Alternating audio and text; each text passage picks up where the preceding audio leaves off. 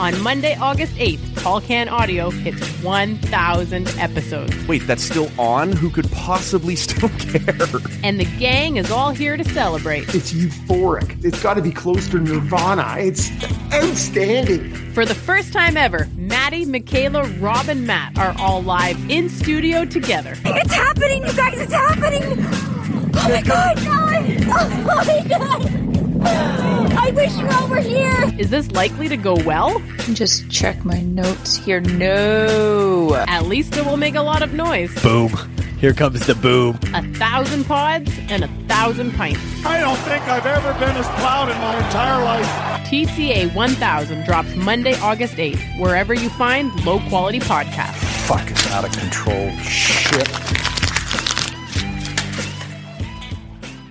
It's a win and a strike against unadulterated douchebaggery. Hey! If I don't hear silence, I'm going to start punching dicks.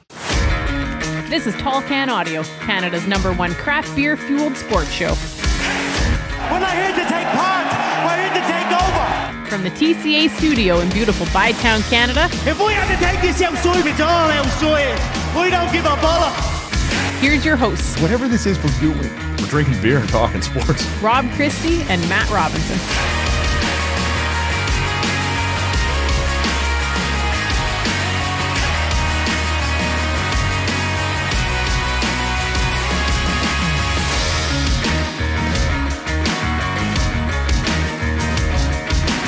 What's going on, everybody? Episode 925 of the Tall Can Audio podcast. We are on Twitter and Instagram at Tall Can Audio, Facebook.com/Tall Can Audio. Subscribe wherever you're listening right now.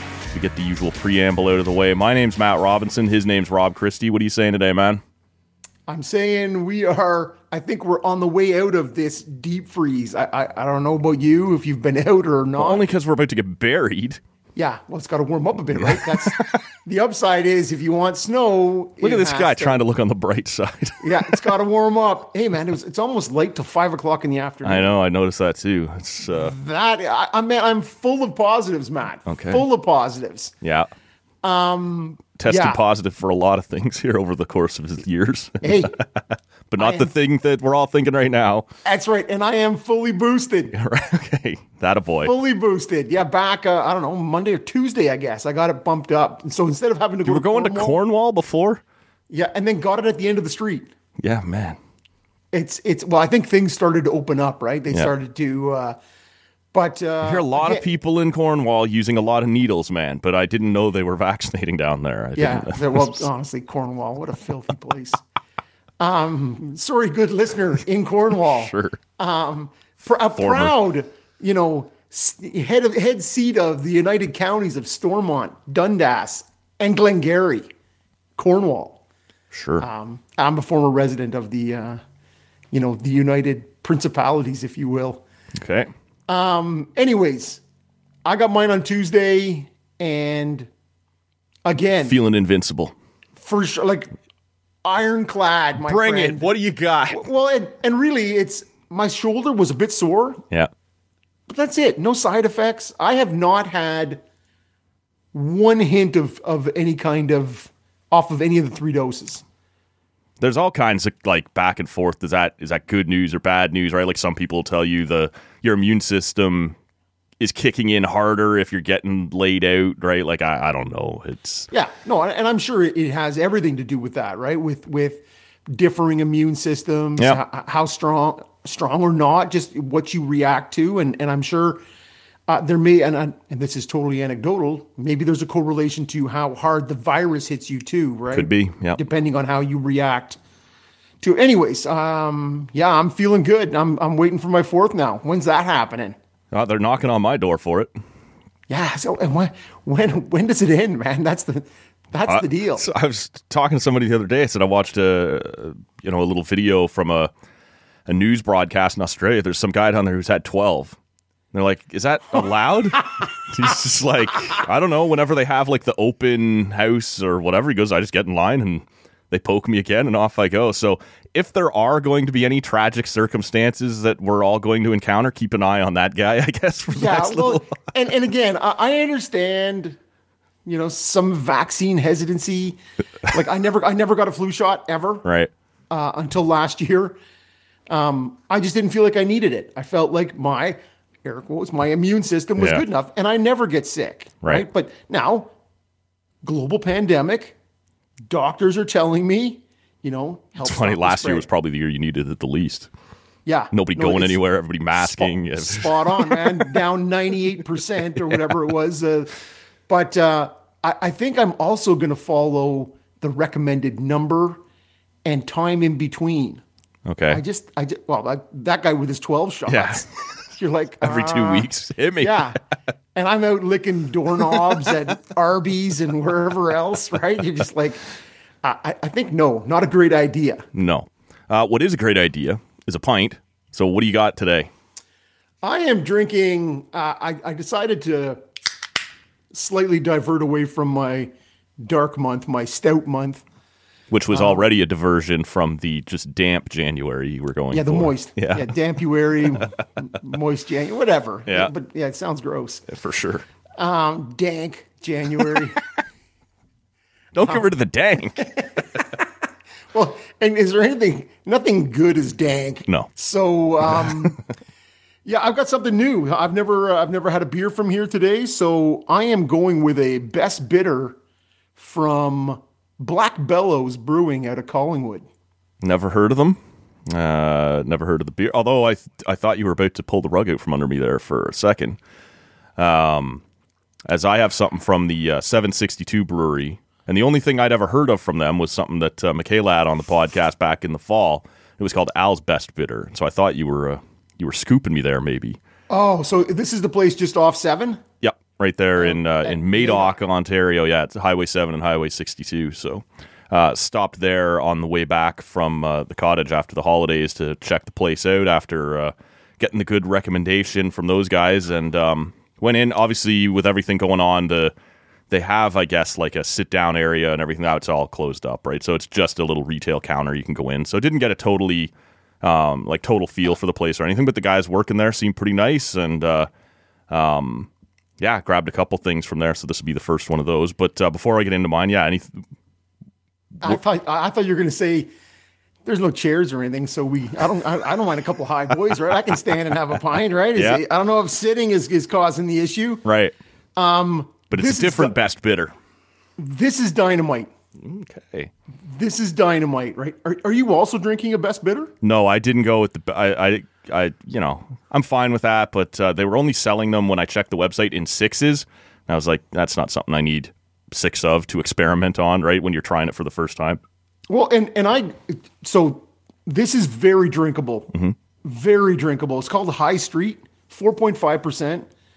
They listed as sessionable, and I would agree on all fronts that this is a highly sessionable beer. Nice. High Street, best bitters, Collingwood, Black Bellows Brewing out of Collingwood. It's got a very factory feel to it or something. Yeah, well, bellows, right? Yeah. That's anything used to create combustion, and so forges, any kind of or just bellowing black smoke. As we sort of roll through all these, and I've got a couple of beers from Black Bellows. The other one is a Hell's Lager, so it's a just a sort of, it's escaping me now, but it's a pale German. And it's called, and you can help me out here. And again, people with their craft beers and their names, and sometimes you jump the shark on what you're going to call it. So this Hell's Lager is called EL9WYE. Anything, Matt? You got something? I'm thinking, is it Spanish? Am I on Bumper Stumpers? Well, that's fuck yeah, man. Love that show. You kids out there have no idea. But yeah, for sure. I don't know. Is it, is it a license plate? Is it a L9Y? L9? I don't know what they're going for. No idea, man. Go no further, because I said, hey, blankety blank, what's the address for Black Bellows Brewing? Mm-hmm. And it said, Black Bellows Brewing, blank, Simcoe Street, Collingwood. L9Y. Okay. It's L9Y is the first 3 digits of the postal All right. code. Well, if you're local, that's probably kind of fun. The rest of us, what the fuck are you doing? Yeah. Well, this is it. So what you did, you went L9Y? Yeah. L9Y. Yeah. I have a very simple mind, man. I'm just going to try and sound this out. I don't know if it's simple, Matt, or you just plucked the obvious right out of the air. And I was the simple one going, I don't know. And again, I went the same way you did. El Nino. Yeah, I was trying to turn it into a weather system or something. Yeah, exactly. And I'm like, El Nino, anyways. Yeah, it's L9Y. Okay. A nod to the locals. But at the end of the day, you're like, the postal code? Who goes with the postal code? It's elite. Nobody goes with the postal code. Anyways, what do you have going on over there, Matt? So this is one, from the 762. And this is called the Madoc Dark. And Madoc, always a key stop, man, on that trip from Ottawa down to Peterborough or vice versa, or anywhere in that area. That's kind of where the family cottage is now, or whatever. There's a Tim Hortons on one side of the highway, and McDonald's on the other. So you kind of stop, break up the drive, everybody gets what they need, and you kind of carry on. And now a brewery, which is going to be key too, perhaps. God bless them. Yeah, exactly. Jesus Christ. Really high hopes here, like hoping that this turns into a place that I want to be stopping often, right? So this is the Madoc Dark. It's a red. They say it's an Irish red, but on their website, when you actually go into the description, they say it almost like it's got like chocolatey notes to it. It almost crosses into and borders on a porter, which is intriguing to me. This red porter crossover thing. So we'll see what that's going to be all about. It's called the Madoc Dark. What's the ABVs on that? Just 5%. So okay, and it's interesting. When you talk about that intersection at Madoc with the McDonald's and the Tim Hortons, the McDonald's is more recent. The Tim Hortons has been there for quite some time. Right. And man, world's longest, drive-through lineup. Yep. And then always a lineup to get out the door. Like that's a license to print money, that place. And for any of you, again, slightly older listeners who remember Trainspotting, the movie, and when he drops his heroin into that toilet in the dirtiest bathroom in Edinburgh, that may have been filmed in Tim Hortons. Yeah, that bathroom is so foul. But again, when you have that many people going through it, you just need to have one person standing there with a hot, soapy bucket just slapping people with it when they come in and out. And this is in non-COVID times. Like, yuck, man. I'm peeing outside on the... Well, before the family cottage used to be up more near Bancroft, right, before moving. And so we would go the other way and we would end up in Renfrew. And the Robinsons would tell you all day long that the Renfrew McDonald's is the single slowest McDonald's you will ever encounter. Yes. It was horrendous. And horrendous. Like, I just simple folk out, riding the family tractor through the drive-through. Out in the valley. I don't know what that was all about. Too many cottagers like us clogging it up on a Friday evening. I'm sure that was probably part of it. It was just terrible, though. And for whatever reason, when we'd all, be cruising through, there wasn't anything else till Bancroft, right? It's Renfrew or Bancroft. And you're just like, well, let's just get something now. And all the way out there, you'd be like, let's not bother stopping at McDonald's. We'll try something else. And then you'd finally get there's like, whatever, let's just risk it and do the McDonald's. It's 25 minutes again. Like, it's... Well, you and I, so having been on, 2 different times in my life. Yeah. To the Robinson compound. To the Robinson compound up in that neck of the woods. Yeah. And the first time, we stopped in Renfrew. Right. And it was atrocious. Right. The second time, we forged on and stopped in Bancroft. Yep. Way better. Yep. No, there's something about that. So you're right. We have had our challenges at the Madoc one a couple times, but nothing holds a candle to the one in Renfrew. So no, super foul. How's that beer going over there? Pretty good. It's dry. Like maybe I guess an Irish red. That's sort of what you should be. I'm not really getting the crossover porter thing, so that's fine. But it's still a really tasty beer. It does have some kind of chocolatey notes that they mentioned, which isn't uncommon in a darker red. We'll post the photo of it. You people can judge for yourself on our Instagram at Tall Can Audio. But yeah, enjoying it so far. There are 2 other ones that over the next few weeks we'll try on the podcast here and see if this is going to be a winner. Like I said, really, it's so convenient on the road back and forth. Something tells me it's going to be a winner. Right. Even if it's the McDonald's of beers, Exactly. you're like, it's not the best burger, but It's beautifully located. and I know what I'm getting. Yeah, there is something to that. And it's interesting because I love beer. Yeah. I love talking about beer. And it's interesting because I know you and I have knocked back and forth, I'll decide whether this is the best bitter or not. Who are you to tell me? And it's interesting because over the past, I don't know, I've had a couple of English style bitters over the past 6 weeks on the show.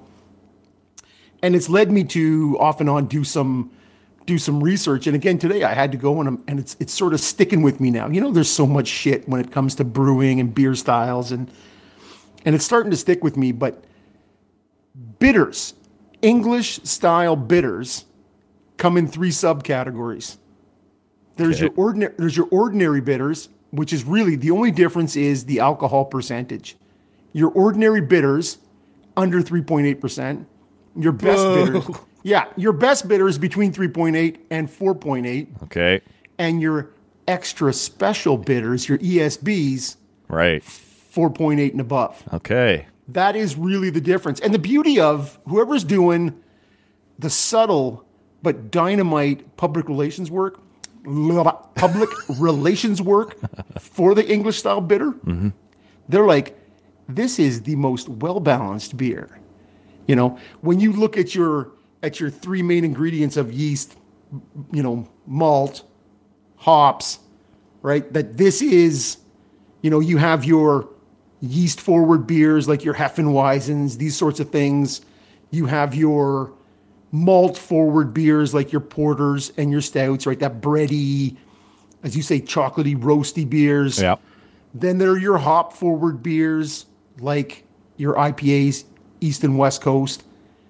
This is the most well-balanced beer. And so to me, that's what lends to its sessionable nature, right? So to me, this is a nice sort of copper amber color, but dynamite. I'm down with what they got going on here. I wanted to tell you. Shut up! We got, keep that in my back pocket. We got a lot of feedback on the old Farley and Ron versus Captain Spandex from last week. Yeah. All right, bring it. Little bit of it, most of it sort of siding with you, or at least in that general area, like, okay, I've given you your say, but it's time to carry on now, right? Yep. Like it's, but obviously the fun stuff is always at the extremes. And I forget which one you said came first, but we did get one guy, his name's Ryan, who said, the first guy, you fucking idiot or you moron? Which game? You fucking morons. That's the one that came first? Yeah. He said, that's more than I have to take. I'm Ryan. pounding him right then. Ryan! We are cut from the same cloth, my man. We got another one that was anonymous that said, if Captain Spandex wants to come over and slap you in the face after you let your dog run free in the experimental farm, he's allowed to do that. So, like I said, got people... Anonymous? Yeah. Put your name on it, you douchebag, and you're likely wearing spandex right now. It might have been the guy, right? Yeah, do not get in my personal space. Right. So, you can shout obscenities from 75 feet away. Hey, you know what? I got time. it may have been the guy that Farley... Yeah. jumped All right. on, so. Yeah. No, and I knew we would. But most of it was in the middle. Like, yeah, he has the right to say something to you. You were wrong, which you said a dozen times on the show. But at some point, you've made your point, right? And you came in heavy, landing blows there on the first two.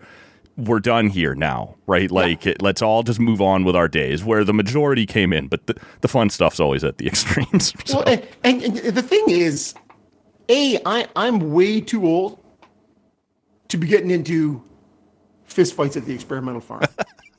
Like, I don't know what the age that is. I don't know where you divide that line. Right. But I find myself compelled still to just not take that shit in abuse. But anyways, as I said, the better half is not interested in this sort of shenanigans. Hijinks.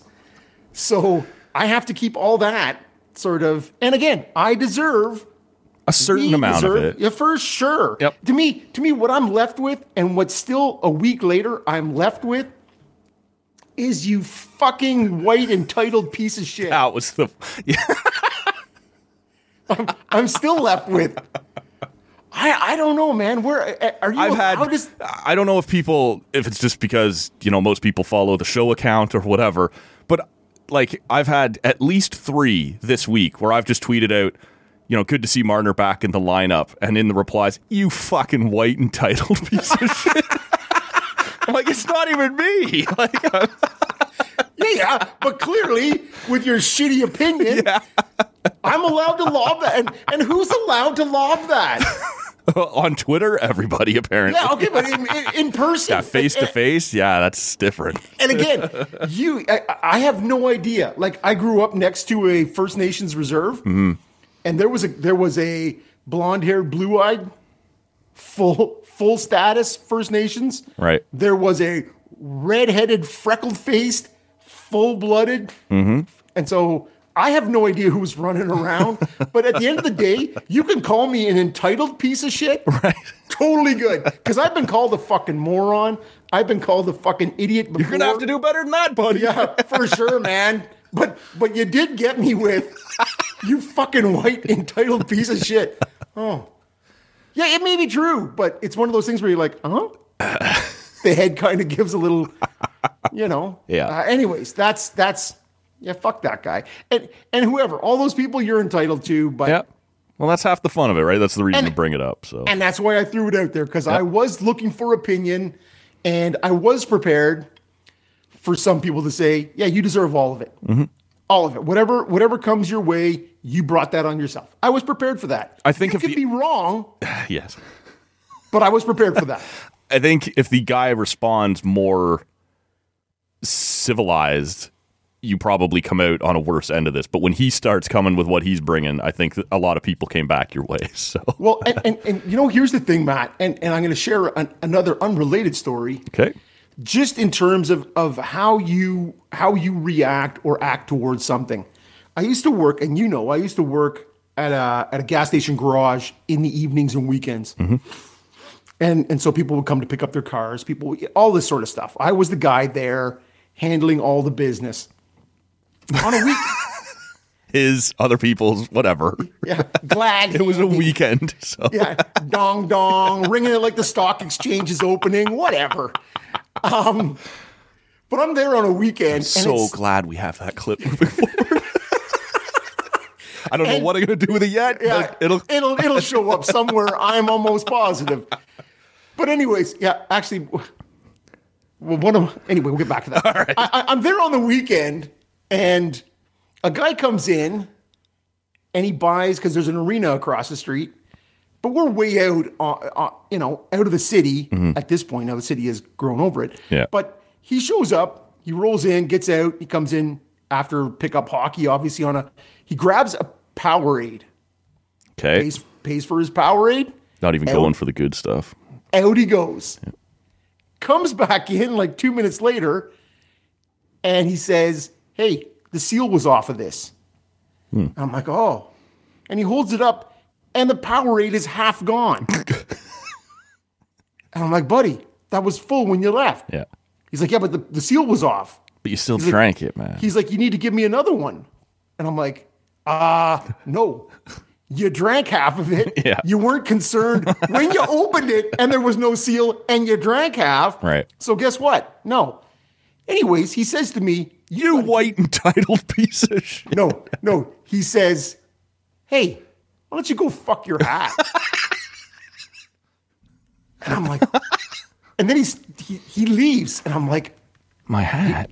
Well, no, to me that's a phrase, but I hadn't heard it since I was like 13. I'm like, did he tell me to go fuck my hat? So I run around the counter, and I go out the door, and I'm like, hey. And then he gets back out of his car, and I'm like, did you want me to go fuck my hat? And he's like, yeah. So I'm walking towards him. He's walking towards me. What's going to happen here, Matt? Anyways, I threw the guy to the ground right in the parking lot of the gas station. So anyways, he scrambles up and he's like, "Hey, fuck you!" And he gets in his car and he drives away. Like that was enough for him. And I go back into the gas station, and I feel badly. Oh, okay. Hey, man. At this point, I don't know. I'm in my late 20s. Really, you just realize there's probably a security camera in front. Wow. And just whatever you go. You could have handled that better. Right. He could have handled it better. Yep. But he's the one that got thrown to the ground. So he really could have handled it better. Yeah. So, anyways, maybe 10 minutes later, I'm like, I'm running somebody else's business here, man. This isn't even my business. Yep.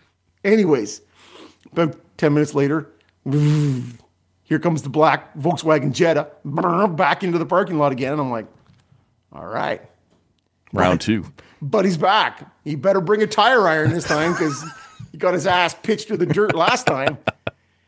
Anyways, he comes in and he just pokes his head and he's like, "Hey, sorry about that.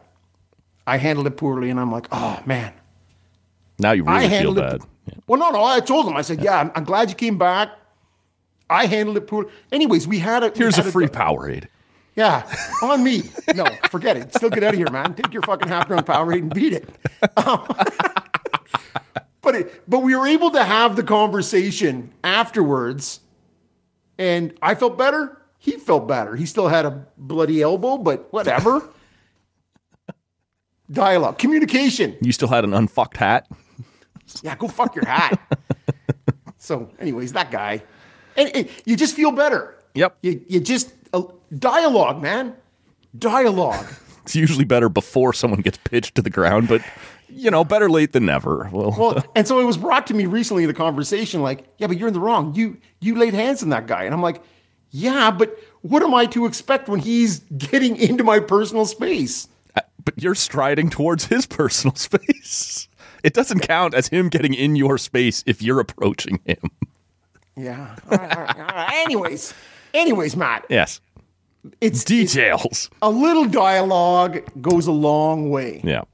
Agreed. Anyways, there was something else I wanted to pick your brain on. Not pick your brain on. It's a bit of a mission I've been on for a couple of weeks. The mission to civilize. Best handled by someone else. Never. Exactly. Tamed. Although they do say you can change a man up until he's 50. Okay. Well, you got just a little time to squeeze that in. Give it a shot, man. Yeah, grow. Do your best. There's a version when I'm in the gym. I can only get classic rock. The new building we're in, it doesn't pick up a lot of stuff. And anyways, blah blah blah. There's a version of "Rockin' in the Free World," not the Neil Young version because it's okay. Yep, it's classic. Okay, but it's a little slower. It's a Pearl Jam live version. Oh yeah. And I know you've talked about the 2011 show. I think it was 20. I say 2011 because that's a Toronto show where Neil comes out, I think. Yeah, right at the end. You can see his hat coming up the steps at the back of the stage. Fucking awesome. And you've told that story about you and one of the Millers. Yep. So it's a live version, but it's up-tempo. Okay. And I don't know who the other person in the song is because it's always playing when I'm in the gym and it's on a rock radio station. So I've looked around on YouTube trying to find it. Can't find it because there's obviously 100 million versions of Pearl Jam live with Dave Grohl, with everybody and their uncle. Yep. So I go to my sister, who's an absolute Pearl Jam head. Good on her. I'm like, hey, I'm looking for this. The lyrics are slightly different in the middle. You can write it on a T-shirt, write it on your heart. Like these are lyrics that are not in the song. And so she's like, I don't know. And she's looking around, and I can't find it. I can't find it. She doesn't know. And so I contact the local rock radio station. And I said, hey, you play this song. I said, maybe, you could tell me what it is because I'm looking around. I love it. Yeah. It's up-tempo. It kills it. I know a guy who listens to this show religiously who could help you if the radio station can't. Okay. Yeah. Okay. Well, you're probably too late because there's a happy ending to the story. Okay. Anyways, but the said rock radio station gets back to me and goes, oh, I don't know. Oh. I'm like, well, you play it. There's like, it's probably the 93 MTV Music Awards, which is with Neil Young. Right. Or it's the 2011 Toronto show with Neil Young. It's neither of those. Okay. So anyways, I get back in touch with the woman who does the lunch hour show, which is when I'm in the gym, and she's like, "Oh, you can find it here." And she just puts a link to the Pearl Jam website. And it says, "Rockin' in the Free World, played 338 times live, blah, blah, blah." And I'm like, what is this? Yes, you can find it over there. And I'm like, I'm not on a journey here. I'm not a fucking hobbit. Just give me the fucking album or something, man. Who's on this? This one specifically, yeah. Anyways, I send the email on to my sister, and I'm like, "Hey, talk to your Pearl Jam people and tell me what you can find out." Anyways, Friday, she sends me an email saying, "Hey, I think I found it. We found it. Is this it?" And I'm like, "I don't know." Anyways, it is. It is it. And it's actually, because I'm listening to it, I don't even know who the other person is. But it turns out the other one is Bono. Oh. It's Pearl Jam and U2. They're calling it U-Jam. Yeah. Rockin' in the Free World. And it is an outstanding version. Like, to me, it cooks. It's got all the portions you would like about Rockin' in the Free World. Up-tempo, super tight, good listen. Okay. Rockin' in the Free World by U-Jam. We'll try and link that in the show notes at talkcanaudio.com here. The one that I have is just straight Pearl Jam, and it's like early Pearl Jam too, where it's still very grungy. Like, it's not a good recording, but they're cooking the same way. Like, it's way up tempo. I haven't seen a recording of the one where I was at the show in Toronto, but there had been speculation all day as we were driving into the ACC and get ready, like, who might be the special guest for this one. And everyone, it's Toronto, right? Maybe it's Neil Young. Wouldn't that be cool if Neil Young showed up? And we were like, man, that'd be awesome. But what are the odds, right? And so, yeah, my buddy Miller, as he comes out, it's part of the encore, and they're just in the middle of jamming, and the hat's coming up the steps at the back of the stage. My buddy's like elbowing me and shaking. He's like, he's here. He's fucking here. So there's something about Pearl Jam and that tune. Like, they cover it probably more than anybody. But you're right. Like, everyone has taken a stab at it. I think we've even talked on this show about that Live 8 concert up in Barrie, where basically everyone who had performed came back out. That was where Gord Downey was standing beside Neil Young, singing with him. Our Lady Peace, or not Our Lady Peace. The Bare Naked Ladies are there. There's a bunch of Canadian kind of... Sarah McLachlan. Probably, right? I can't even remember. For some reason, probably just because he was on tour in the area, the Buck Cherry lead singer is irritating everyone. Like, he's like taking the mic from Gordon Lightfoot. I'm like, you don't even know who the fuck that is, but don't do that up here, man. Like, Nelly Furtado. Not quite. It's a little further back than that, but I should mention, people are enjoying, if you haven't had a chance to check it out yet, episode 924, Andrew Stoughton was on the podcast. A lot of Blue Jays talk, what's gone on thus far throughout the offseason, and, just what's realistic, what they could do with the Sky Dome. They've obviously decided there before Christmas that they're not going to, tear it down and build a new park. They're not going to move. They're going to do their best to renovate inside that footprint. So a lot of talk about that as well. That's episode 924. And on 926, Graham Creech and Steve Bunda return. Big UFC card coming up on Saturday.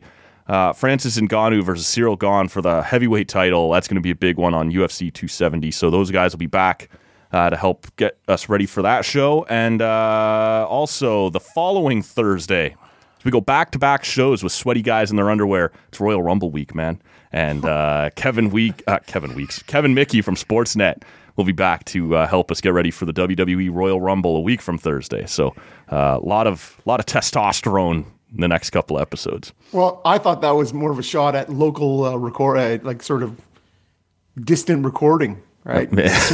Sweaty guys in their underwear. I'm like, hey man, I'm wearing shorts. Not back in studio. Today. Yeah, exactly. People dress for the show when it's done remotely, however they want. So get subscribed wherever you're listening right now.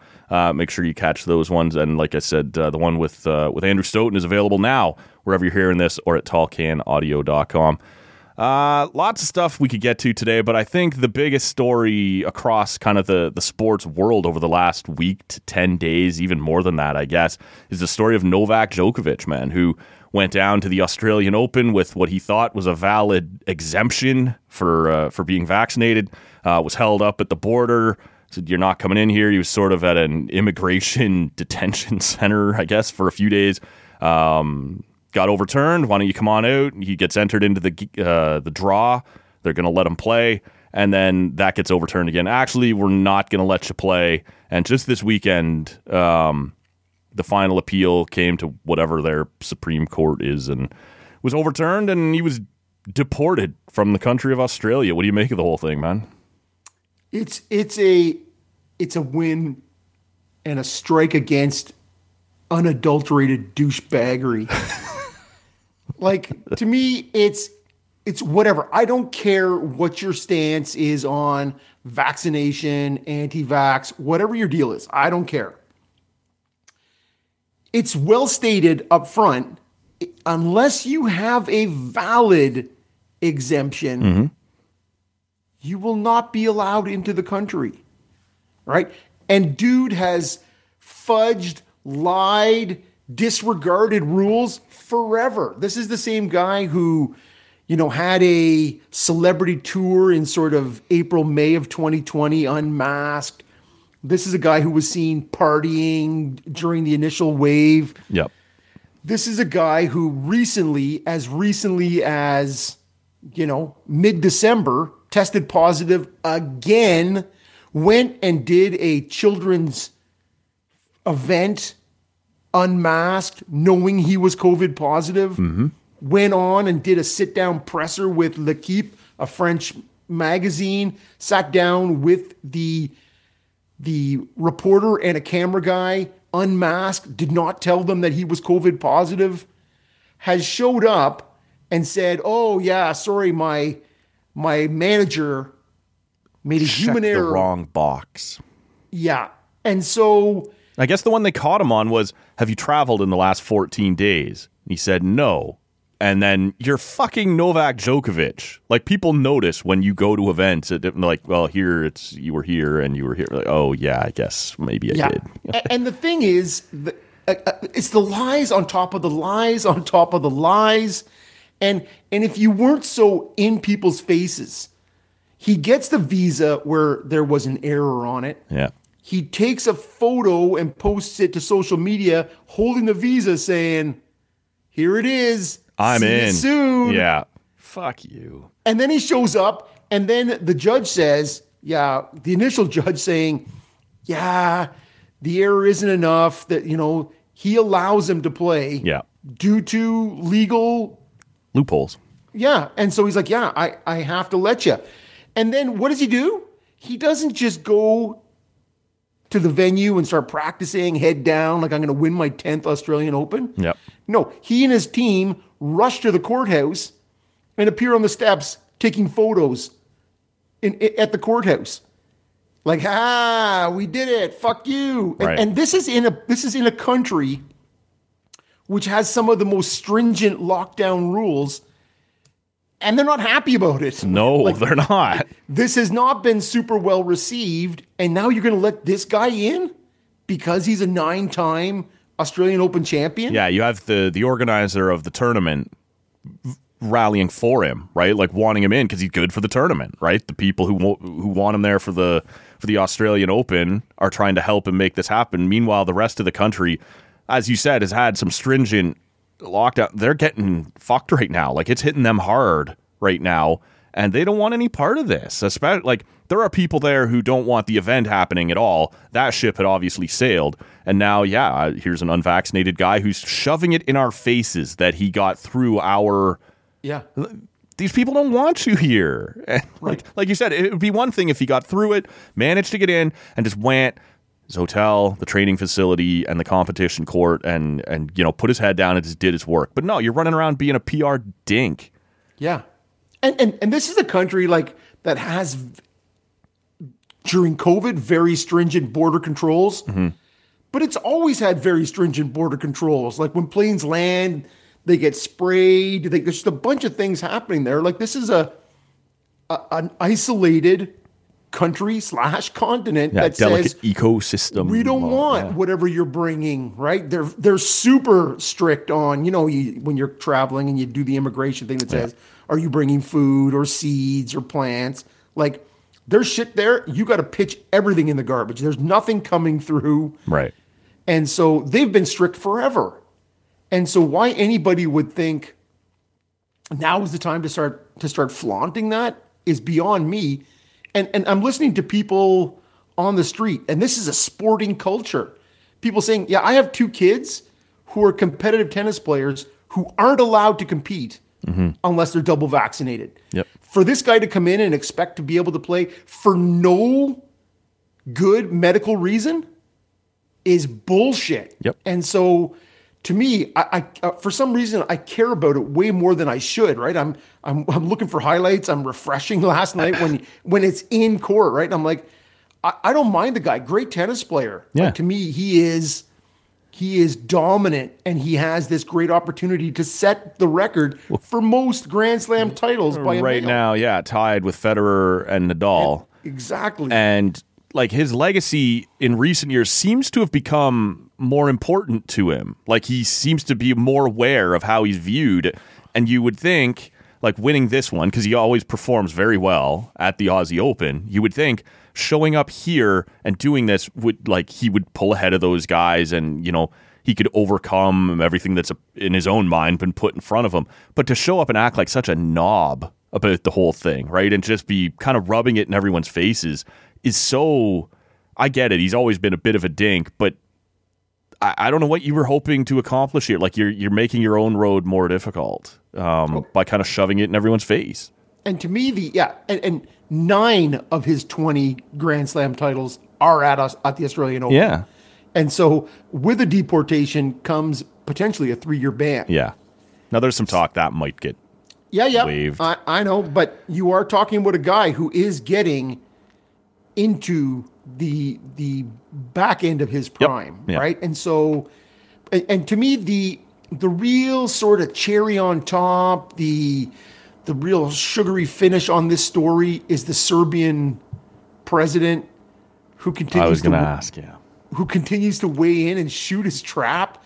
Like, if you ever looked like a piss pot dictator, this is the thing when you start saying, oh, why are you bullying and harassing this great athlete from the small country of Serbia? You know, is it the only way you can stop him? And you're like, they don't want to stop him. They want him in. Like, he's good for business. But like, and as you said, like piss pot dictate, like, why do you think your guy should just be able to walk into another sovereign country and not obey their rules or their laws? Like, who are you?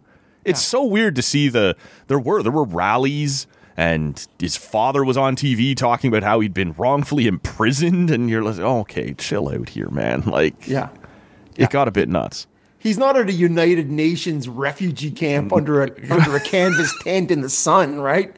Like, not to make fun of that. No, but this is not where he is. And he could have at any time just gone, fuck it, got back on a plane and flown home, right? Like, you knew what you were walking into. You had the opportunity to, at some point, you brought this upon yourself to show up on someone else's shores and go, I don't particularly care what your laws are. I'm coming in because I'm going to play tennis. And they went, fuck you. And you can go home now. Go suck a cock. Just like that. And it'll be interesting to see, because he is getting late in his career. Does he think this is going to crop up again when the French Open comes around? Mm-hmm. There's a lot of countries that have different. Wimbledon. Now, if you can make it to the end of the year in the U.S. Open, shit's open. Come on right in, man. Yeah, for whatever, man. You do whatever you need to do. We're having it in Jacksonville this year. Yeah, under a tent at a casino. Yeah, so to me, it's super interesting, and you just, like, you listen to him when he wins, and he speaks eloquently. Yeah.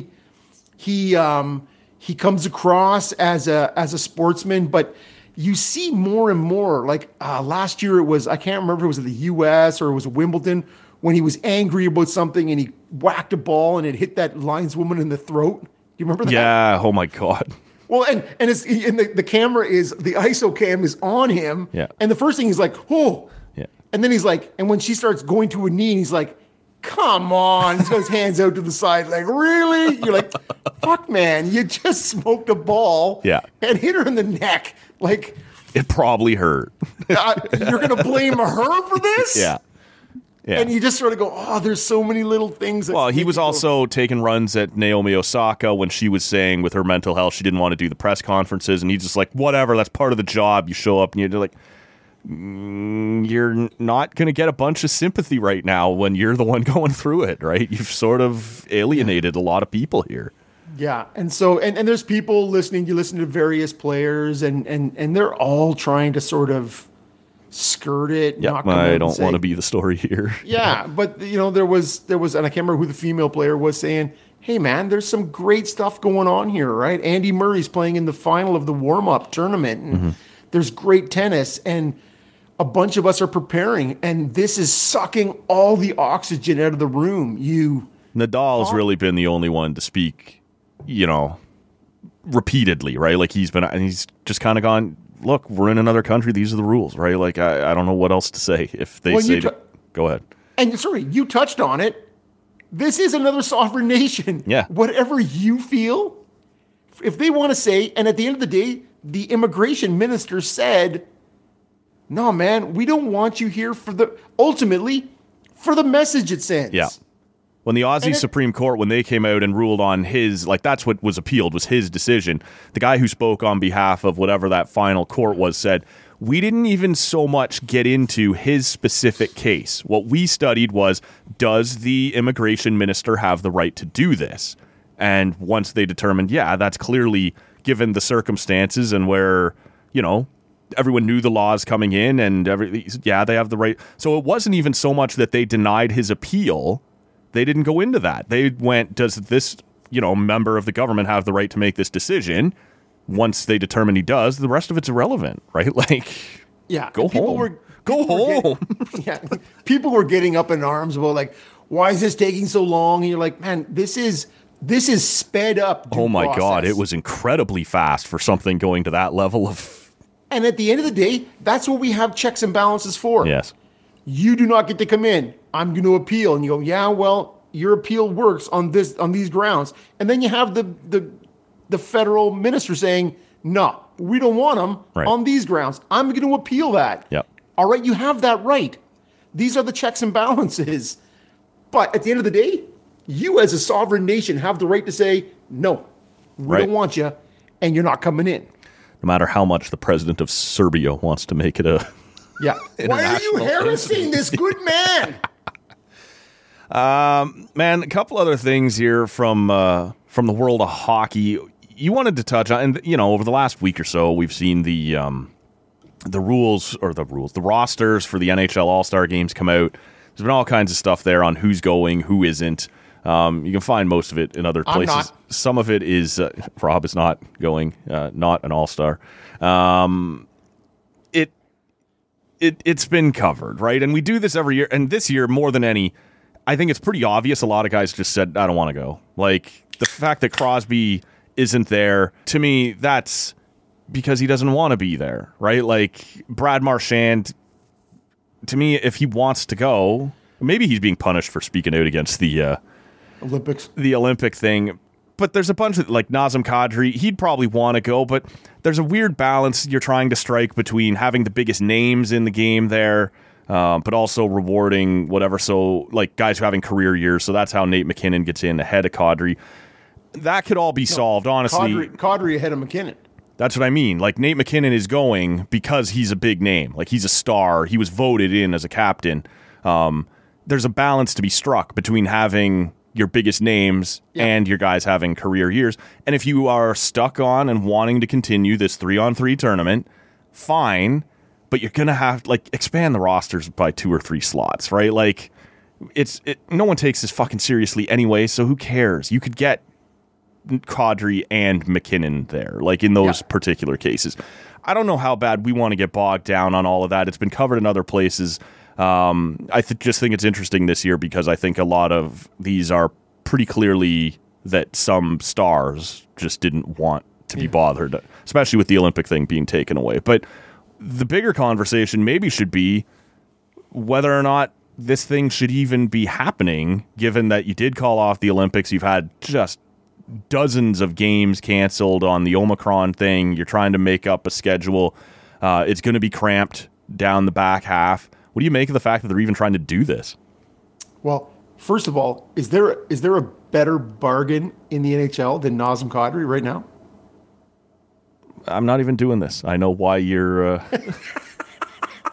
I'm just saying that he's having a career year, and he's happening to have it in a UFA year, which good on you, man. Yeah, wow.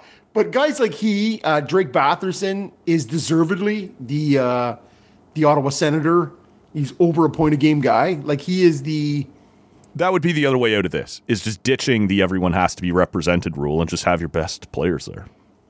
Yeah, that doesn't necessarily apply to Batherson. It certainly applies to Nick Suzuki, who's got I think he's got 19 points. Or like people in Toronto, of course, are going Nylander 16 goals, Suzuki 19 points.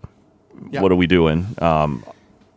I'm not suggesting Willie needs to be an all-star, but you could also make room for Kadri and Crosby and whatever else by just going, yeah, some of you suck. Adrian Kempe, you do not need to be at the all-star game, man. See ya. Like, we're not doing this. I don't know who's going to be the representative for Arizona, but you don't deserve a representative. You're out. Andre Tourigny. Sure. I sent that over to you because I think it's ridiculous that they're having it at all this year. As you've said, you're already looking at Ottawa having to play, I think, 52 more games in 106 days. Nice. Like that is and then you're going to cram some shitty all-star game in here. And again, I get it. It's not like this isn't all about broadcast money, sponsorship ESPN's money. First year owning it. They probably want it. Because otherwise you're like, take those 4 days, whatever it is, scrap it, and use that to sort of lengthen out. And it's fine. If you want to do this for that broadcast and sponsorship money and say, hey, guys, thanks for being on board with us, you got to lengthen the season. Yeah. I think you're going to, at some point, end up having to do that anyway. I know they don't want to, but I guess I need to know how much is this worth, and it's not just in good relationship. But you are trying to get your sponsors to stay with you because things have been rough. You are trying to appeal to ESPN, who is now your premier broadcaster, and this is their first year with it. All these things, but how much is it worth? Because I saw, I think it was in the most recent 32 Thoughts podcast, Friedman said he's pretty sure the skills competition is going to go Friday, the game will go Saturday, and there'll be games Monday, and normally that gets held till like Wednesday. Like you are probably playing Wednesday, flying to Vegas, doing these two things, and then you're expected to be back in action somewhere with your team on Monday. So that's pretty rough. Like on a complete side note, all right, Elliot taking a pile of heat in his house on his wardrobe choice Saturday night. Yeah. I'm trying to listen to what he's saying, and I'm getting elbowed saying, are you looking at what he's wearing with the red jacket and the maroon shirt? Well, I don't know what is happening there? In the pregame show, Bieksa was giving him shit, saying, I was thinking I'd come over and sit on your lap and tell you what I want for Christmas next year. And Friedman's like, it's not going to matter. You don't get shit at Christmas. Like, yeah, well, that's a disturbing visual. Yeah. I was thinking about coming over and sitting in your lap. No, you're not. There's zero chance. But yeah, okay. So then you've hit the nail on the head with, are you making it the tightest sort of time frame? Looks like just 2 days. We'll give you the off day on both sides, and then your hangover day, no doubt. It's in Vegas, like yeah. Well, and again, there's been a place that's never seen a mask, right throughout the thing. Now, again, I get it when you're looking at the percentage of the league that's had COVID recently. Yeah. But it's if they can give us a number, and they really don't have to. No. I demand to see a number. No, you're not getting it. All right. But yeah, it's fine if you want to lengthen the season. But if you're going to try and stay to tight, rigid end dates, and you are now asking players, and we talked about this last week, right? It's sort of in the best interest of both sides to play all the games and to do all the things. Make as much money as you can. Exactly. And so, but at what point do you go, yeah, my product is being damaged by running these athletes out every second night from here till eternity. and the health of the players. Like, where do you balance those two things? Just add 2 weeks to the end. Sorry, man. Sorry, but that would just make a lot of sense. I agree. It would seem Gary doesn't, and that's how that goes. One of the things that they did report in the second intermission that I thought was interesting, and I don't know why they ever took it away, because it was one of the most fun things they ever did, was that they're bringing back the breakaway competition and the skills competition. And to me, like, there's nothing more skill-oriented. Well, yeah, more central to the whole thing. Like, we can do the thing. Remember last year they had or 2 years ago, the platforms up and you were shooting it off a... Dumb. Yeah, like all kinds of... We can do whatever you want. You can experiment. I don't mind. But at some point, the breakaway thing, as guys are eliminated, as like Dominic Hasek has that one, right, where he was just shutting out the entire Eastern Conference. Yeah. You see fun ones like that, and it's I don't know. I think that's kind of cool, and it is maybe the most relevant to what you're trying to do. So to know that had disappeared for a while was weird. But they're bringing it back, and one of the things they are going to encourage is some trick shot kind of stuff, and I like that. They've brought in some like YouTubers who are part of this to help guys work on. There's one guy named Pavel Barber who I know. The girl, I think her name is Katie O'Donnell. I think her handle's like Katie OD on YouTube. That just do these crazy moves that, of course, when you don't have a 235-pound defenseman trying to knock you on your ass, you can pull off. But these people have millions of followers on YouTube, and to me, that's kind of cool. If you're going to do this, remember we all got excited when Ovechkin and Malkin like put on the funny sunglasses and hat and worked together and then just took the little flags and right. And you're like, all right, like what if you're going to go back to doing this competition, which I think they should, you might as well, like, this is an easy way to reach out to that other audience that maybe does just take in your highlights on YouTube or watches these unrelated or unaffiliated people on YouTube. Yeah, here's someone who's going to teach whoever, like Trevor Zegras, or he's not going to the game. You probably should bring him in too, actually. But some of these young, exciting stars that are willing to try some shit, have that guy kind of teaching him down in the corner before it's his move, or I don't know. I just think it's kind of, if we're going to keep doing this thing, reach out. Like, why not try and have a little fun with it? And this is one way to do it. These trick shot artists that are on YouTube, bring them in and let's see if they can be a part of it. I'd let them take a shot themselves.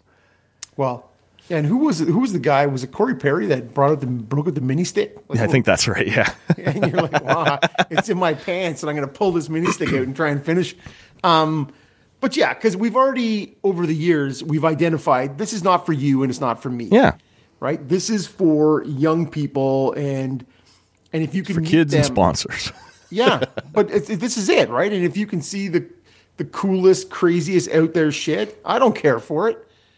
But people do. They're like, oh, did you see that? Right? It's right. That X game component. Well, could you create a Vince Carter moment, right, from the dunk contest? Like, these are the things you're trying to, obviously the NHL is not the NBA, but the dunk contest was on its last legs by the time Carter did that. He reinvigorated that with his performance there.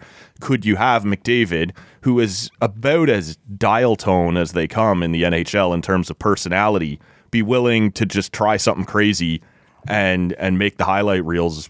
Obviously it's going to make SportsCenter. ESPN's running the thing. So because him beating the entire Rangers squad on the ice isn't good enough. All right, fair enough. And you know what? Watching him on Saturday night against the Senators, I think Connor McDavid's a bum. Bust. Yeah. Josh Norris is the real king. Yeah. That guy gets 10 opportunities per night. He should be cashing way more of those.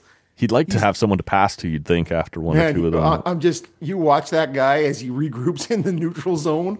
It's scary. Like, it's super scary. That's what I'm saying. You're like, oh my God. And you watch it, and it's cringeworthy as the other teams be like, oh no. Yeah, when he circles back, you need to have like your left winger jump into that circle and crush him or trip him or something. Well, yeah. When he's winding it up, like. Yeah, this is it, man. And somebody, you got to give him the Harlamov treatment. You got to give him the Bobby Clark Harlamov treatment, because I don't know how else you're stopping that guy. Like, somebody was saying, why don't you lay the body on him? And you're like, yeah, okay. He's moving at the speed he is, and I'm standing flat-footed. If I could get my body to him, I would try. That guy is by me in a heartbeat. Yeah, every time you see that guy play on a regular basis, and it's just unbelievable, right? And so you're right. Whatever you could do, and his would have to be speed based, right? Yeah. You know, it's, to me, what makes him so elite is the processing of the hands and the brain at the same time, right? Like could he do the lacrosse goal, the Michigan goal on the fly, like on the breakaway while moving like that? Could he get it on his stick and then up and over? Like that's the kind of shit I want to see out of him. And at what speed? That's what I mean. Yeah. At full speed. Yeah. Right. Yeah. No, I totally get it. Right. Have somebody alley-oop style. Throw him the puck. Right. Yeah. These are the kind of things. Now he may have to use a Davy Keon flat blade, right? Whatever, just sort of pitch it up. Yeah. But yeah, I agree. Right. As the game gets faster, everything needs to be done at speed too. Right. And so, yeah, people want to be amazed. Right. You want that it's over moment. Right. Well, as we move off the All-Star game thing, sort of been a ton of debate on who deserved what from which division, and we've sort of stopped doing them via conference. But I think if you were to go back to playing it by conference at this point, it would be hard to argue that the East is the far superior, and to the point where maybe the playoff race, aside from kind of positioning within the top 8, is already over. Oh, it's over. I agree with you 100%. And it's anywhere between 40 to 50 games left for some people. And do you think, and my question really was, when you look at the NHL standings today, you flip it up, and again, we're talking about Sunday afternoon. Yep. You look at that top 8, it's almost all Eastern Conference teams. Colorado's in there. Yep. There's a couple of outliers. And then if you look at the bottom from like 23 on down, the Kraken and the Coyotes are in there. But everything else is Eastern Conference.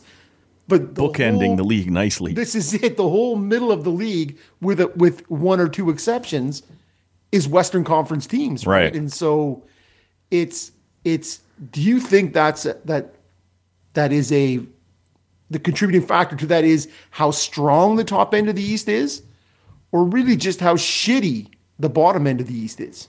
Well, it's probably a bit of both, but like you only get teams running away with it this much when they get to play, a bunch of shit often, right? That's how you create that separation. If things are more competitive, or Gary's favorite word, if there's more parity, and maybe there is in the West, it holds everybody together, right? Like you don't get to just stomp the same team over and over, like Edmonton versus Ottawa for 9 games or whatever it was last year. There's sort of a, Calgary got off to a great start, but then they sort of ran into it a little. LA and Anaheim and San Jose, as we sit here right now, I believe all hold playoff spots. I don't think we would have picked one of the California teams to make the playoffs. Nope. So I think it's just sort of maybe the top end of the West. I would have put early on, like before the season started, Edmonton up there. I guess that was incorrect. Vegas is, I think, once they get Eichel in there, going to be the class of the West, even ahead of Colorado. Colorado right now, they don't look good in a lot of the standings because of how few games they've played. But if you flip it into point percentage, they're a top 5 team. But yeah, I think when your top end Panthers and Lightning and Capitals and Hurricanes and whatever get to keep playing, the Islanders sucked for a long time. The Habs have been they're on pace for 16 wins. Andrew Berkshire had it in a tweet earlier this week. There have only been 4 teams in the last 40 years that have done worse than that. They were like the expansion Senators, the second-year Senators, the expansion Blue Jackets, and another expansion. Like, this is terrible, right? Like, so I think that's part of it is, your top-end teams are just beating the shit out of the bottom-end teams. Detroit, I guess, has been a little better than I expected. Like, they haven't contributed to being one of the weak sisters you get to beat up. But Buffalo was coming back to the pack. Yeah. You see they're sort of doing the big fade. That's true. They had a good start, too. But you look at the Florida Panthers put a 9 spot on the Lightning the other day. Yeah. like honestly, they've scored over a 3-game period. They have like 25 goals. They're nuts, man. They're right in terms of, and that's why you look back at that Ottawa game in December where Ottawa beat them 8-2. Yep. And you're like, what is happening here? Well, that was one of the ones that came out after the Leafs lost to the Coyotes, right? Who at the time were in last place, but getting a win over the Leafs moved Montreal into last place. So silver lining.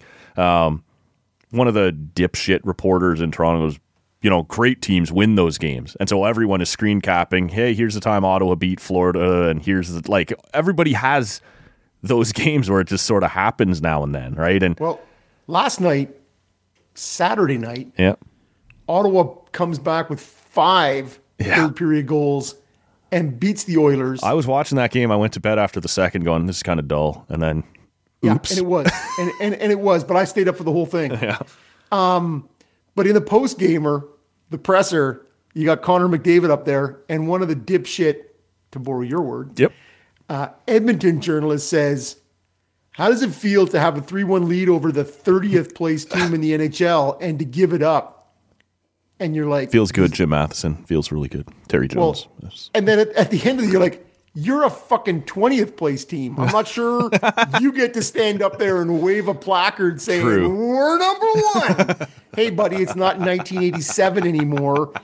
You have 2 superstars and a bunch of shitbirds. I'm not sure you get to, with an AHL goalie who's played Ottawa twice and has allowed 11 goals. So I'm not sure you get to... Well, that's an interesting perspective because going into last night, I think I might have even tweeted, I'm glad to see Edmonton finally using their best goalie.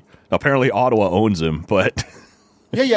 And I think there's a majority of Edmonton fans who agree with that. And I'm just saying, and I guess it's 10 goals because he doesn't get blamed for the empty netter. He does not. But that's on you too, Dick. Yeah. Hey, man, you had a 3-1 lead and your D. Yeah. There was some grade A opportunities, man. Right. But... Yeah, Bob Stauffer was on, I said last week when he was on Ottawa radio, he said, you'll know Tippett's going to get fired if Edmonton loses to Ottawa. Uh-oh. Like that is the litmus test right there. We've lost to Ottawa. You're fired. Right. So, hey, man, Coach Killers, we lost to those guys? We're out. It's been a little while since we talked about the Sens. What... I don't know what's standing out. I mean, mainly because they barely played. Yeah. They are, when you look at no Zaitsev, whatever we think of him. Yeah. But you're talking about no White. You're talking about no Pinto. They are just there's not a lot of talent. There's not enough talent, right? They've got a great first line. They've got a great, what could be a third line.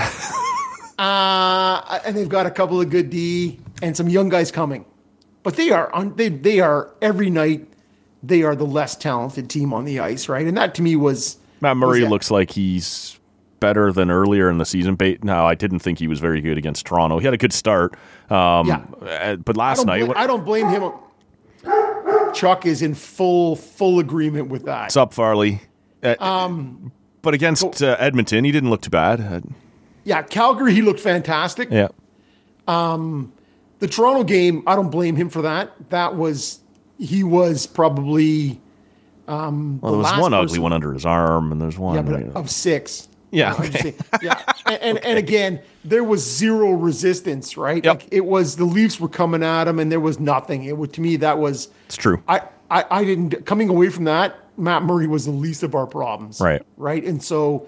Murray was really good against Calgary, and he allowed 4 last night, but he made some great saves.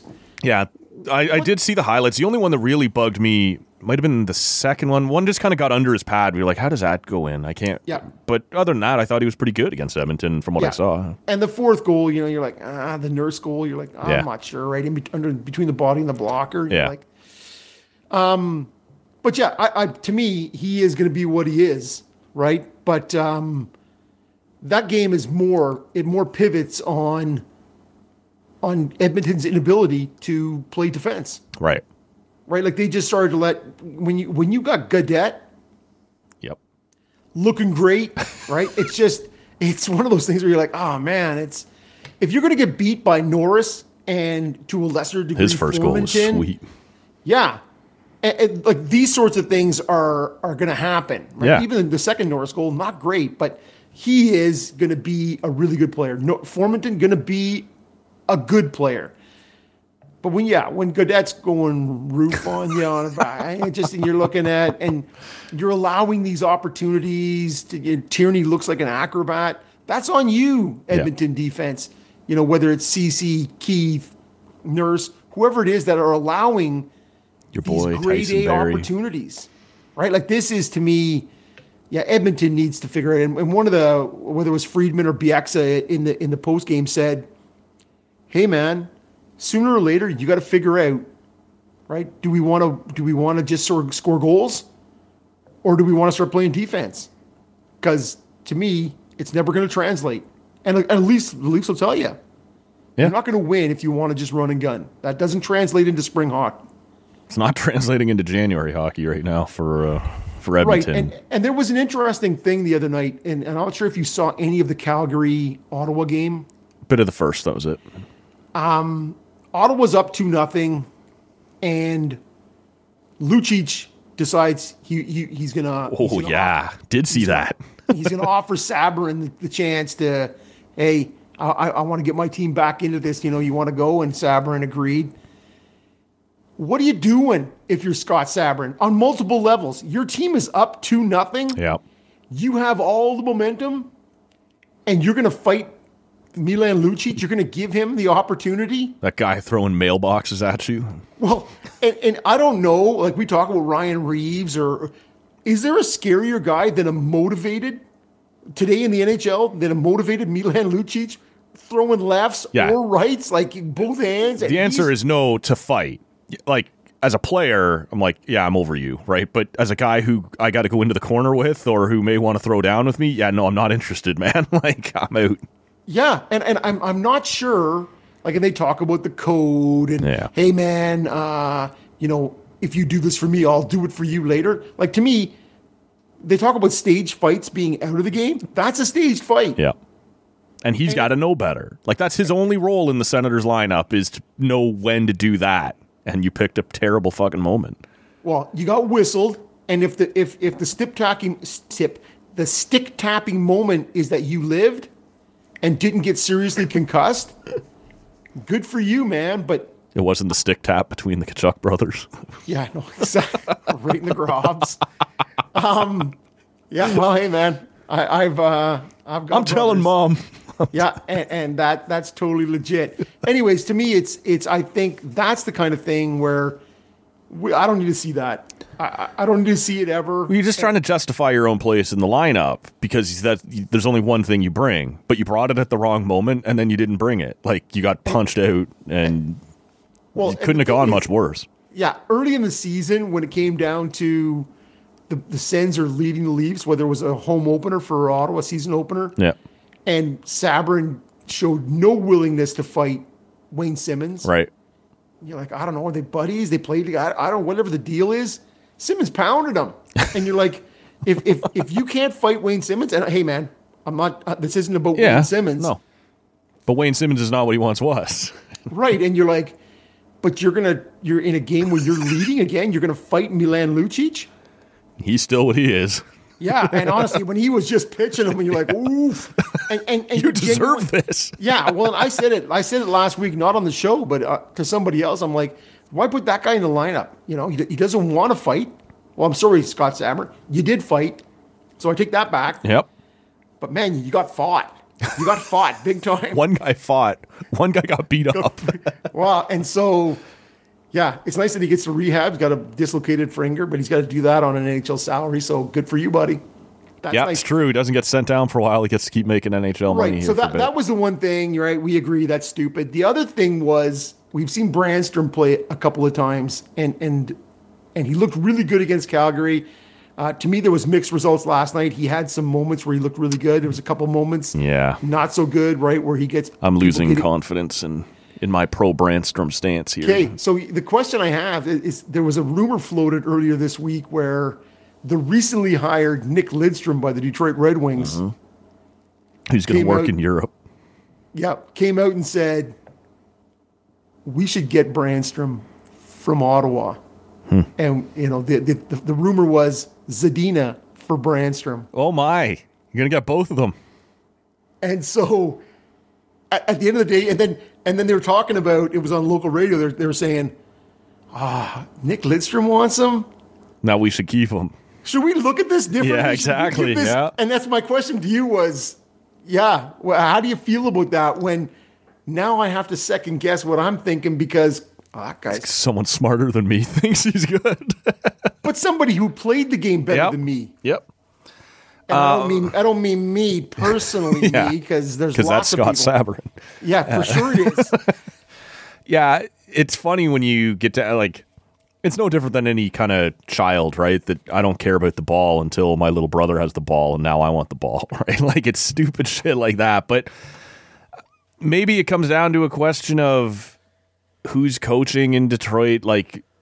I don't know that their development system is still regarded the way it was 10 or 15 years ago. Could he succeed there? Sure. Might he still succeed in Ottawa? Sure. But I as much as I care about the Senators in terms of wanting to see good things happen, it's not much. But I've kept saying, you got to play that guy. That guy's got pedigree, he's got talent. You got to see what he is. And they just keep sending him down. And then when he does play, I'm kind of left going, I'm not sure I'm seeing what I expected to see. But you would automatically assume, as soon as Nick Lidstrom wants him and he gets to Detroit, of course he'll turn it around. And it happens to every team, right? You give up on a guy, off he goes and turns into a goddamn star. Well, maybe Zadina shows up and plays on a line with Stützle behind Brady, who was drafted ahead of him, and he turns into, could go either way, right? And it's one of those things where if you start looking at... Because I've railed against... I know a lot of people that they should have taken Zadina ahead of Tkachuk. I said Ottawa. The same thing. Yeah. I said the same thing. Yeah, for sure, man. But if you look at as simply as, is Brandstrom going to play in front of Shabbat? No, never. Is Brandstrom going to be in front of Sanderson, or what you hope Jake Sanderson becomes? Not by the buzz that's going around. Right. And he hasn't played an NHL game yet, but he sure looks like he's going to be good. Right. And so at that point you go, okay, is that guy in your third pairing? Right. And so when you start to look at how it slots in with other guys in terms of, Thompson, Lassie Thompson, and JBD, JBD's looked pretty good in his limited time up. Yep. In terms of what he is going to be as the opposite shot. Yep. So you go, okay. At some point, you got to cut bait on that guy. And you go, if Brandstrom's going to go and be in their top four because he is not behind X, Y, or Z, then, you got to make that trade. And if Detroit came to you today and said, right now, 1-for-1 Zadina for Brandstrom, would you do it? I'd do it. And I would do it with the understanding that I'm not sure Zadina is ever going to be what he was in the queue. It's question mark for question mark. Right. And I have to do that with the understanding that, Brandstrom is going to be deployed in a different way in Detroit than he is in Ottawa. Yeah. And that's just the way it is. Unless you're going to play him on the opposite side and play him with Shabbat, doesn't seem likely. Nope. Or Sanderson. So at the end of the day, he's not going to be where he is. You have to disassociate yourself from the fact that he was traded virtually 1-for-1 for Mark Stone. Yeah, that's the part that's going to be tough for Dorian to get past. Come on, Igor Sokolov. And so, at that point, I have no idea what Zadina is going to be, if he's going to be anything more than what he's shown right now, 4 years in, as sort of a 10-goal scorer. Right. But as you said, you put him on the wing with Stützle, and who knows what's going to happen. But it's one of those things where, that guy's showing interest in him. What are we missing? Should we be re-looking at this? Anyway. They should just have that be Nick Lidstrom's only job. It's just to start talking about every other team's, just start mind fucking everybody, right? And we'd really like to get Chris Russell. We'd be like, we should play Chris Russell more. Nick Lidstrom likes him. That guy looks awesome. How about Duncan Keith or Cody Ceci? Yes. Can we get that? Some of Lidstrom's compatriots. Yeah. And so you just sort of look at it and you go, you know what? You got to understand that guy was a great defenseman doesn't make him necessarily a great talent evaluator either. So nope, we don't know that at all yet. We don't forget, later on this week, we'll get you ready for UFC 270. Creech and Bunda will be back on the podcast on Thursday morning. In their underwear? Probably, yeah. Francis Ngannou versus Cyril Gane. Should be a killer main event. In the meantime, got another banger here, man, from our buddy James Mellish, Silver Seeker MTG on Twitter. We'll share the link there as we always do, and we'll post this on our social media feeds. He's the guy who's been making all these cover songs and framing them up as they pertain to the Ottawa Senators. And he's got one here called In the Tub about Drake Batherson. Of course. So it's pretty good. We'll get out of here on that. And like I said, we'll post the video for it on our social media feeds. For Rob, my name's Matt. We're on Twitter and Instagram at TallCanAudio, Facebook.com/TallCanAudio. We will catch you all next time. Go, Drakey, it's your bad time. Beat all the goalies clean, cause it's always bad times. I was filling out my screen, cause it's always bad time. We'll always be the winning team when it's your bad time. You can find him in the tub, splashing in the suds. Squeak passes through the seam like days of rubber duck. Call that a bad bomb, the way he slaps the puck. When Drake makes a fake team and looking washed up. You can find him in the tub, splashing in the suds. Squeak passes through the seam like days of rubber duck. Call that a bad bomb, the way he slaps the puck. When Drake makes a fake team and looking washed up. Drafted 121, straight up Kate Breton. Marinated in the minors, he was almost overdone. Sense Hardy both with ego, so they left it like a log. Drinking soda, Vinny Gore mixed together, pops off. First shot, first goal, he took the big league by storm. Thought an ex-pro dad in this league was the norm. If you watch how he plays, you're mistaken for a first-round pick. So slept on, tough the needle, sent a cease and desist. Brushing up on his German, so he and Stutzler can speak. Now Timmy's still talking hockey when he said he leave it deep. When you hear water running, that means Drakey is coming. Opposing players scoop showers, they don't go near the plumbing. Some folks know him as Shotzi, some folks know him as Bobby. But those goalies know him as the one guy they ain't stopping. Just a matter of time for his next scoring streak.